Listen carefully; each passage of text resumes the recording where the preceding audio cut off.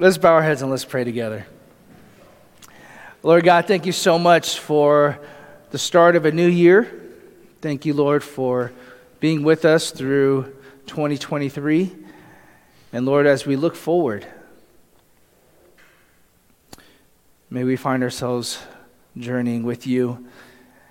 And that, Lord, we just want to dedicate this year to you. We thank you, Father God, and give you praise. In Jesus' name, amen. You know, sometimes when I have a cough, my voice gets a little deeper, so it sounds more dramatic, you know. I need to get sick more often. Since we're starting a new year, how many of you approach a new year with like a sense of like new start? You're excited about a new start, a new beginning, or starting off fresh. How many of you do that? How many of you enter this year with a sense of optimism?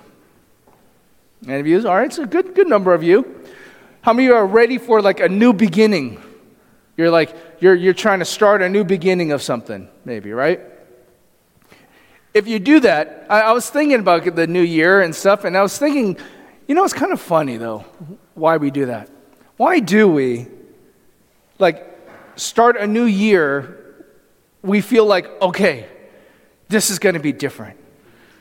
It's going to be a new year, a new start, a new me, a new whatever, right? Have you ever thought about that? I was thinking, why is it that if we just change a date, that all of a sudden we feel like things are going to change? Things are going to be different. You know, what's the difference between 12/28/23 and 1/2/24? Maybe nothing. I don't know, right? But I was thinking about, it's funny how we approach a new year as if, okay, it's going to be a new start, a new beginning, everything's going to change. I remember back in 1999 when 2K, right? I know that most of you weren't born yet. But I remember that there was such panic, and then I remember waking up January 1st and thinking, okay, I feel the same. I feel the same way. Nothing has changed. But it's funny how we have that mentality of that once a date changes, that everything's going to be different. I don't know about you, but the day after your birthday, do you feel different? You don't tend to feel much different. But whether we legitimately have reasons to expect a new change or something being different for the near, whether there's a legitimate reason or not, we always enter the new year with a sense of hope. We hope it will be better. We hope things will change. I don't know about you and in your conversations with people, but it seems like more and more often, people at the end of the year just can't wait for the year to end. How many of you at the end of 23 couldn't wait for the year to end? You're like, I've had enough of 23. I need a new year. I think most people seems to be that way. In fact, when was the last time you thought, you know what, I don't want the year to end? I can't remember the last time I thought, man, this year has been so good, I don't want it to end. It seems to be that way, right? I know some of you are kind of thinking like, that's a good question. I don't remember the last time. For some, the years don't seem to improve. For some people, the years seem to be getting worse and worse. And I thought about that. And I thought, okay, we got to face some hard truths. Maybe the reason why our years don't seem to be getting better and better is that there's a common denominator among all these years. You know what that common denominator is? Yeah, you. Me. The person we see in the mirror, right? That's the common denominator year after year after year after year. And sometimes, and perhaps, maybe, right? I'm not going to blanket out all of you. I'm not pointing fingers at you. But maybe the reason why things aren't getting better and better is that it's us. It's us, right? People change, circumstances change, environments change, but we're always going to be where we are. It's always going to be us, right? And perhaps, as you go into a new year, We make resolutions to change, but are we resolute to make the right changes? Right? We make all these resolutions. All right, I'm going to change and I'm going to be this. I'm going to do this, or I'm going to start doing something. But are we resolute in making the right changes? Are we making the right changes in our life? 2 years ago, I introduced the theme branching out. Maybe if you remember that. Excuse me. A year ago, the theme was bearing fruit, right? So branching out was growing the branches that naturally come from being rooted in the Word of God. A year ago, bearing fruit, let our fruit produce action. This year's theme, be pressing onward. Pressing onward. And we'll get into that in Hebrews chapter 12. So if you have your Bibles, please turn to chapter 12. And if you need a Chinese English Bible, there's one in the back. Hebrews chapter 12. It goes like this. Therefore, since we have so great a cloud of witnesses surrounding us, let us lay aside every encumbrance and the sin which so easily entangles us, and let us run with endurance the race that is set before us, fixing our eyes on Jesus, the author and perfecter of faith, who for the joy set before him endured the cross, despising the shame, and has sat down at the right hand of the throne of God. For consider him who has endured such hostility by sinners against himself, so that you may not grow weary and lose heart. In the previous chapter, we looked at part of it already. Chapter 11 is about, it has a series of what a lot of people call a hall of faith, right? A heroes of faith. And that chapter 11 starts with counts of faith from the Old Testament. We've looked at 3 of them briefly, right, already. Right, if you remember, Abel, Enoch, and Noah were mentioned in chapter 11. We touched on that. But really, the list can go on and on when you talk about heroes of faith. In fact, in Hebrews 11:32, he says, what more? After he says a series of people, he says, and what more shall I say? For time will fail me if I tell of Gideon, Barak, Samson, Jephthah, of David and Samuel and the prophets, who by faith conquered kingdoms, performed acts of righteousness, obtained promises, shut the mouths of lions, quenched the power of fire, escaped the edge of the sword, from weakness were made strong, became mighty in war, put foreign armies to flight. See, so he's looking back and he chronicles some different people of faith, but he says, you know what, I could go on and on. I would run out of time. There wouldn't be enough time to tell of all the things that people did through faith. What God has done through them.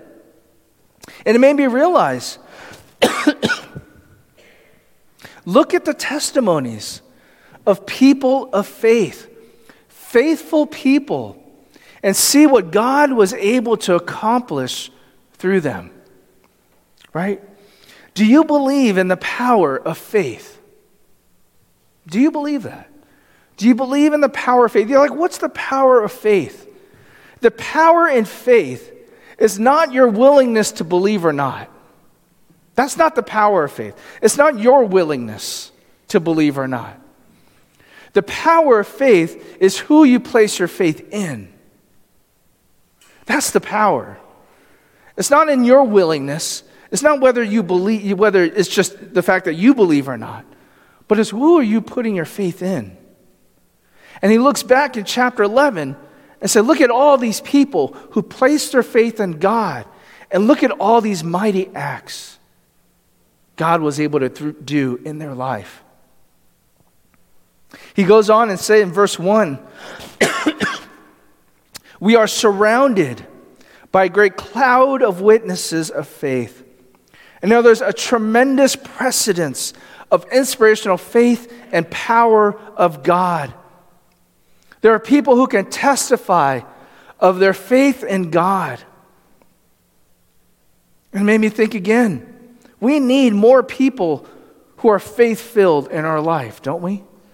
We get an amen to that. You don't have to verbally say amen, right? But at least be in your mind, say amen, right? We need more people who are faith-filled, people of faith who trust and believe that God can do the miraculous, the powerful. He can change lives. He can change the hardest of hearts. And we need to surround ourselves with people like that, who would believe what God can do. And testimonies go beyond Scripture. There are so many testimonies of faith you can read about, you can watch about. I showed a video some weeks ago to the adults in F&F about Victor Marx. If you don't know who he is, you can look him up. I'll share the link with you. There are so many people who are so faith-filled and see mighty works of God done in their life. Sorry, that sounds really bad, but you see in this passage, he says, so since we're surrounded by such a great cloud of witnesses, a testimony of faith, he gives 4 exhortations in our passage today. 4 charges of what we ought to do since we have such a history, of such a precedence of faith. And the 4 exhortations, the first thing is to leave. Leave. The second thing, he says to run. The third thing, he says to focus. And the fourth thing, he says, remember. Leave, run, focus, and remember. Let's look at the first one, leave. He says, lay aside every encumbrance and the sin which so easily entangles us. That word lay aside means to put off, to put aside, put away. Right? Take it off. Leave it. Leave it behind. The Apostle Paul uses that same words in Romans 13:12. He says, lay aside the deeds of darkness and put on the armor of light. Ephesians 4:22, lay aside the old self. Put the old self away. Who you were before Christ, take it off. Put it away. In Colossians 3:8, put them all aside. Anger, wrath, all these things. If you're in Christ, you can lay aside, put away those things. James 1:21, putting aside all filthiness. Lay aside, leave it. Leave every encumbrance. What's an encumbrance? What burdens you? The mess, the weight. What weighs heavy on your heart? Maybe you ended the year 23 with encumbrance, weight, heaviness. What are you bearing on your shoulders? What have you been carrying? What weighs on your heart? And you've insisted on dealing it with yourself too, by yourself too. You want to prove yourself, deal with it your own way. But we can't control the outcomes, can we? Right? Just when we think we have it all under control, something happens beyond our control and our life goes into chaos. But what weighs on your shoulders? What weighs on your heart? Jesus says in Matthew 11:28, come to me, all who are what? Weary and heavy laden, and I will give you rest. Take my yoke, and you learn from me. For I am gentle and humble in heart, and you will find rest for your souls. For my yoke is easy, and my burden is light. See, that those of you who are burdened, heavy weighted down, give me your burdens. I will give you my yoke that's easy. Learn from me. Come to me. Follow me. Learn from me. Right? I'm sure we're burdened by so many things that are just out of our control. You don't have to raise your hands, but how many of you feel powerless? You feel like there's nothing I can do. I can't change the circumstances. I can't change the people. And you feel like powerless. You may feel like I can't even change myself, right? It's interesting. We stress over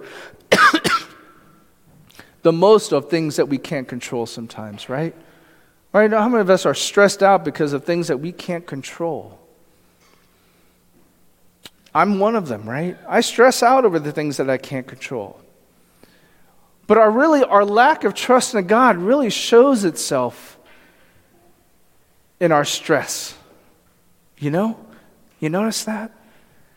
Our lack of trust in God really comes out in what we stress over. We're so worried about something. What's it going to happen? How's it going to happen? All these things. And we lose sight of the fact that we're not really trusting in God. We're not taking our burdens to Him. We're saying, God, here's my burdens, but I'm going to hold on to it. I'm going to hold on to it till I can fix it, right? What burdens us may also be what stunts our growth. Last week I talked about bearing fruit. What kind of fruit did the year produce?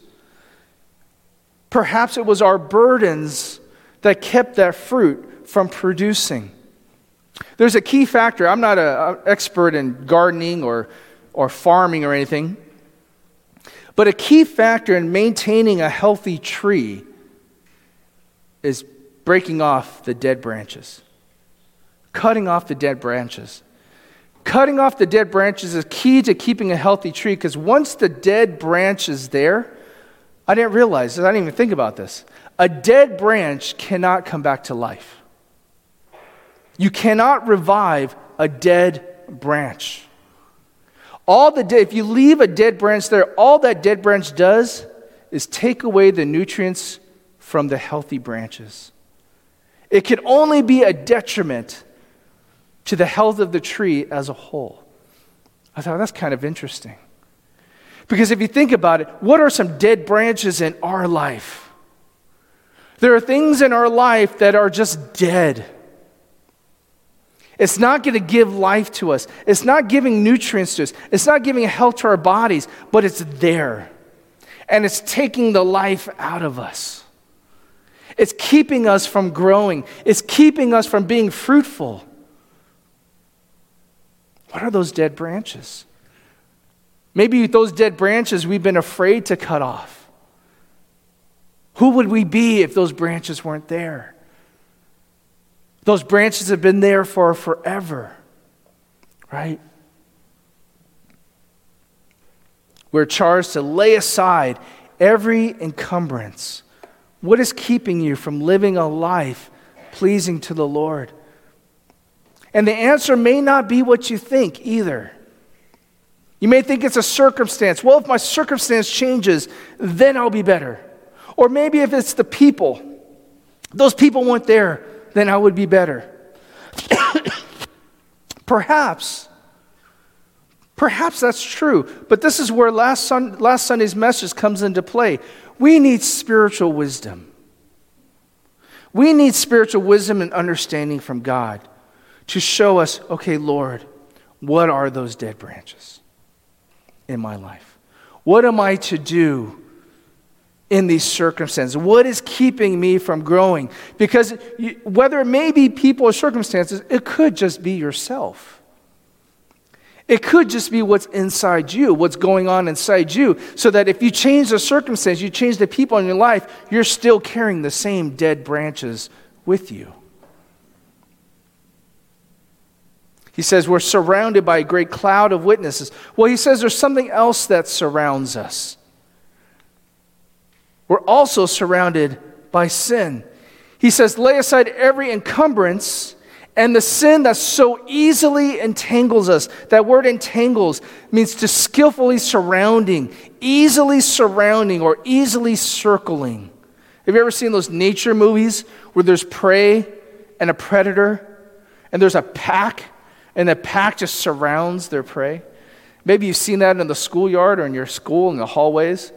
Right? The bullies are like a group of bullies, and they just surround their victims, right? He says, not only we're surrounded by a cloud of witnesses, but he says, lay aside the sin that easily surrounds you. Easily, skillfully surrounds you. Sin and temptation is all around us. And some of that is our doing. We go into circumstances where we're easily surrounded. We put ourselves in circumstances where we look all around us, there's temptations, right? And if you do not have Christ in your life, yeah, you're a slave to your sin. You're a slave to your desires, and you're going to do what your desires tell you to do, right? But here's the good news, right? Those who are in Christ, you're no longer a slave to your sin. You no longer have to do it. Sin and temptation has no more power over you than what you allow it to have. Right? I'll say that again. Temptation and sin, for those who are in Christ, has no more power over you than what you allow it to have. All right, a well-known passage, 1 Corinthians 10:13. No temptation has overtaken you, but such as is common to man. And God is faithful, who will not allow you to be tempted, what? Beyond what you are able, but with temptation will provide the way of escape also, so that you will endure it. That's a promise that we need to hold on to.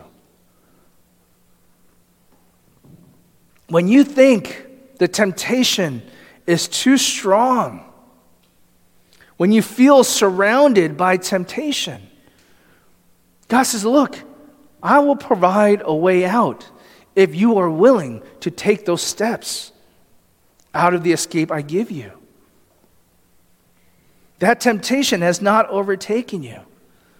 So we need to lay those things aside. Lay those encumbrances of sin that so easily entangles us, weighs us down, crowds us. Lay aside. And the second charge he says to do is run. Let us run with endurance the race that is set before us. How many of you ever had dreams where you're running in your dream? How many of you ever had that? Help me make sure it's not just me. How many of you have ever had dreams where you're running in your dream? I hate those dreams. Those are frustrating dreams. Every single dream I have where I'm running, I'm either being chased, one, but that's not even the worst part. I'm either running in slow motion, or I'm running in the air for some reason. I'm like floating in the air, and I'm running in the air, and I have no traction. Or it feels like I'm running in water, and I feel the frustration while I'm dreaming. Like, I can't go any faster. And it's like they don't catch me, but it's like I just can't seem to run. Anyone like that? All right, it's not just me. All right, thank you. I thought it was some kind of psychosis or something. I appreciate when Paul says, run the race in his letters, right? He uses that analogy of run your race. Run with endurance. I don't like taking walks. I've been taking walks more frequently because of my dog or our dog, but I'm not one to walk. If I run, I need to run with some kind of goal in mind. It's not, the goal of getting in shape is not enough goal for me, right? I need to score something or do something like that, right? But I like running over walking because running implies some sense of urgency, some sense of motivation, right? I need to get to where I need to go as quickly as possible. Whereas walking, you could just take your time, you meander, you get distracted, you're more easily distracted. You walk around, you see something, oh, that's interesting, right? When you're running, you're not even paying attention, you're going for a goal, right? I appreciate that he says, run with endurance. Run with endurance. Because see, some people, maybe you can relate to this. They're going through life like they're sleepwalking through life. Some people are going backwards. Some people are like running in place. That's why I don't like treadmills. Right? You're running, you're doing all this effort, you're in the same place. You're just running in the same place. That's not enough motivation for me. But so many people are feeling, it's like they're living life, they're efforting, they're doing so much, but they're stuck in the same place. Or they're just sleepwalking through life aimlessly. They don't have any goal, no sense of direction, no sense of purpose. They're just going. They're just moving about. He says, run, but run with endurance. In other words, steadfastness, constancy, right? We don't want to be in the same condition. We don't want to be easily defeated. Right? I remember in PE doing the laps, and I would try hard, but once that little side ache goes, like, oh, that's it for me. I'm done. Got a little side cramp there. I'm going to walk it the rest of the way. Right? Some people are like that. You're going through life, something hits you like, oh, man, that hurts. You need to take a break. Take a break through life.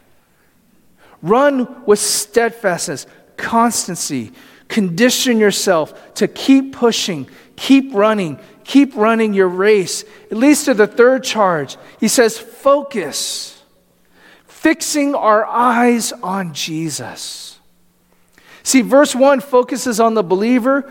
Verses 2 and 3 centers on Jesus. We must lay aside our hindrances, our encumbrances, our burdens, our sins, run with endurance, but focusing our eyes on Jesus. It's interesting. The race we are to run is before us, right? Run the race that's set before us. But here he says the cross was set before Jesus. The cross was set before Jesus. The joy that was set before him, he endured the cross, despising the shame. What does it tell us about Jesus? He's the author and perfecter of faith.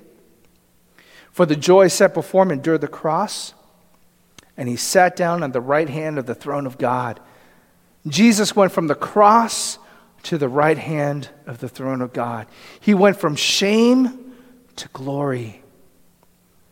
Chapter 11 talked about heroes of faith, right? All these mighty works of faith. And here in chapter 12, what does it start off? Jesus. He is the chief leader and perfecter of faith. Yeah, look at all these heroes of faith. Yeah, they're inspirational. But Jesus, he is the chief one. He is the leader. He is the perfecter of faith. Be inspired by those things, but fix your eyes on Jesus. He is our model. We do because of what he did for us, right? You think about it. Who inspires you? Who motivates you? Is there anyone in your life that inspires you, motivates you? You heard their story like, oh man, I want to be like that person. I want to do things like that person. That may be well and good, perhaps. But they will never reach the level of Jesus. They could never compare to Jesus. Jesus is our goal. He is our motivation. And we lose our pace when we lose our focus, right? When we take our eyes off Jesus, we tend to lose our pace. Have you ever done that, right? When you're running? I don't know how many of you are runners. Maybe I know some of you cycle. When you lose your pace, you lose your focus. And once you lose your pace, your focus, oftentimes your desire changes, doesn't it? Your motivation changes. Even your motives change. And then your body soon follows through. We need to fix our eyes on Jesus, especially today, especially with the way society is, especially the way the world is. We can get so distracted by the people, what people are doing, what the trends are, what people are believing, what people are thinking, what's going on in the world. And when we don't keep our eyes focused on Jesus, we're going to lose track. Even in ministry, as a church.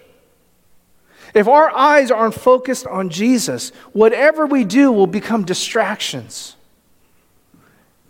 And we have to check our motives. We have to check our intentions, right? He says, fix your eyes on Jesus, because why? He made this path trekkable. He made it possible for us. He says, follow me, right? I'm going to lead the way. I'm going to make that path clear so you can follow me. Keep your eyes focused on me. It's interesting. It's kind of cool that when we follow Jesus, Jesus is not only with us, but he's before us. He's with us, but he's waiting for us at the finish line also. That's kind of, I thought about that. You know what? That means a lot to me. He's not just like at the finish line waiting like, I'm here when you get here. Good luck, right? There's some places in your life that you're going to have a hard time, but, do your best. He's not only waiting for us, but he is along beside us, with us. Fixing our eyes on Jesus. The fourth thing, remember. Consider him who has endured such hostility by sinners against himself, so that you may not grow weary and lose heart. When we feel like temptation is too strong, remember Jesus. You're like, well, why do I remember Jesus? Hebrews 4:15. For we do not have a high priest who cannot sympathize with our weaknesses, but one who has been tempted in all things as we are, yet without sin. That's remarkable. That's some deep stuff. Jesus was tempted in every way that we are, but was without sin. How many of you have ever felt like the enemy is just attacking you? Man, the enemy's out to get you. Throwing temptations left and right. You can't walk without being tempted, all that kind of stuff, right? We think, oh man, the enemy's out to get me. Can you imagine Jesus? Can you imagine what it was like for Jesus? The fact that he was tempted in every way, but without sin. He did not give in to temptation. So when we feel attacked, when we feel like persecuted, when we feel like we're under the pressure, we can remember Jesus. He understands what we're going through. When we feel like we can't, how can I love those people who hate us, who hate me, who have to get me? We can remember Jesus. Right? He says, consider him who endured such hostility by sinners against himself. When you think that you can't love somebody, remember Jesus. Because there's plenty of people that if we were left with our own natural willpower, we say, no, thank you. I don't want to love you. I don't want to be kind to you. I don't want to give you any time of day. But when we remember Jesus, okay, what did he do for me? How much has he loved me despite the things that I've done? Right? Again, we do because of what Jesus did. We do because of what Jesus did. He said, I made the way. I showed you the way, and I will help you along the way. I said the theme was pressing onward. Pressing onward. And to be clear, I do look forward each new year to be a new start, a new beginning. I do that too. I look forward a new year to be different. I hope for a different year. I do look forward that way. I do approach it with some sense of optimism. So yes, I do believe there's a difference between 12:28 and 1:2:24, right? But though we should approach each day the same way. We should approach each day the same way. And what's that approach? Each day, we are closer to our destination. And you're thinking, well, that sounds a little morbid, Pastor Mike.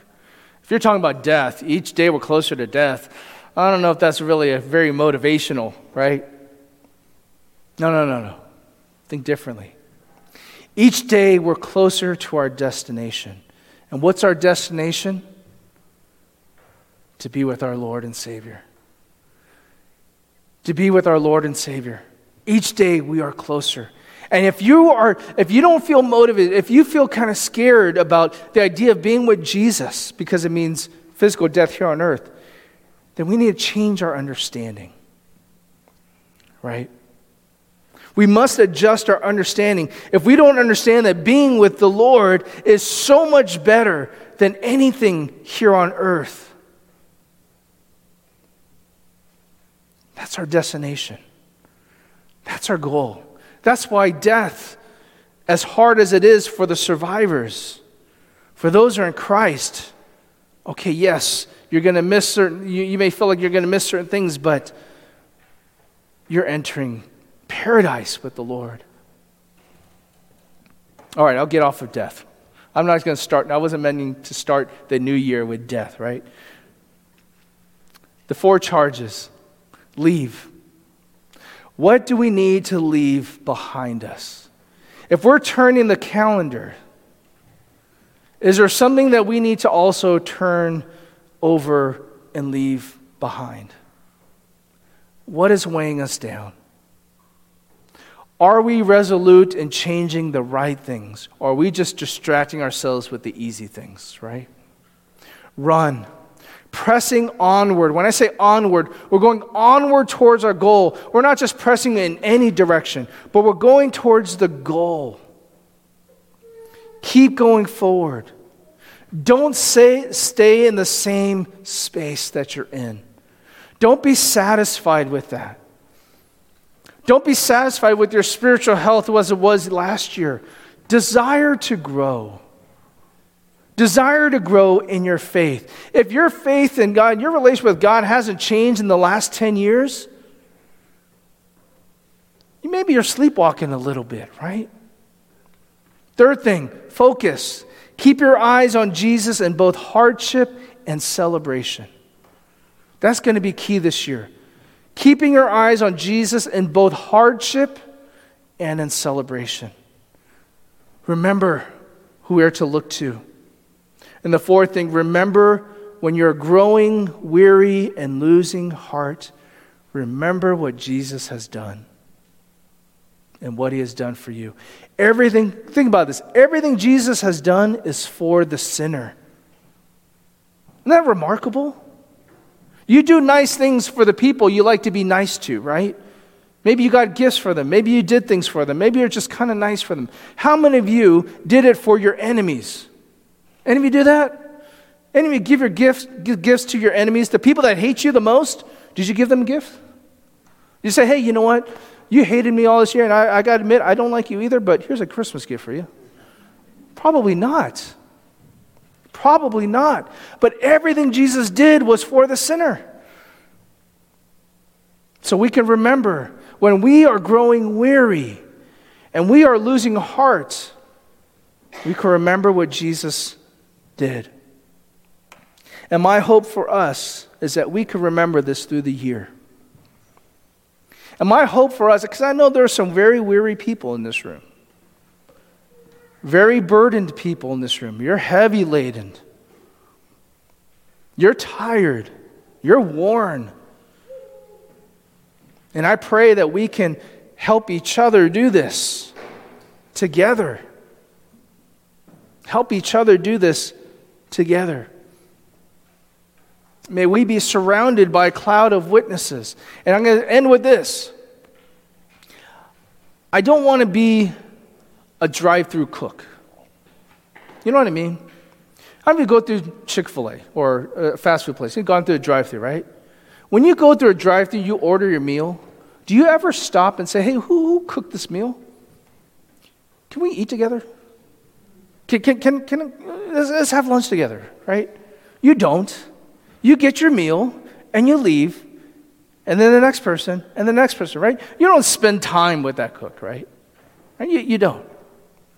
My desire is for us, okay, if I can provide spiritual food for you, let's eat together. Let's take part of it together. Let's grow in the knowledge of the Lord together. Right? I'm not just saying, here's a box for you. See ya. Take with it, eat whatever you want. Toss whatever you want. I don't know. Let's eat it together. Grow together. Grow in the knowledge of the Lord together. Right? So let's take this and through this year, help each other to lay aside, to run. Fix our eyes on Jesus. And remember, let's bow our heads and let's pray. Lord God, we thank you for a new year. And Lord, we do enter a new year with a sense of optimism and hope. And Lord, I pray for those who really had a tough 23.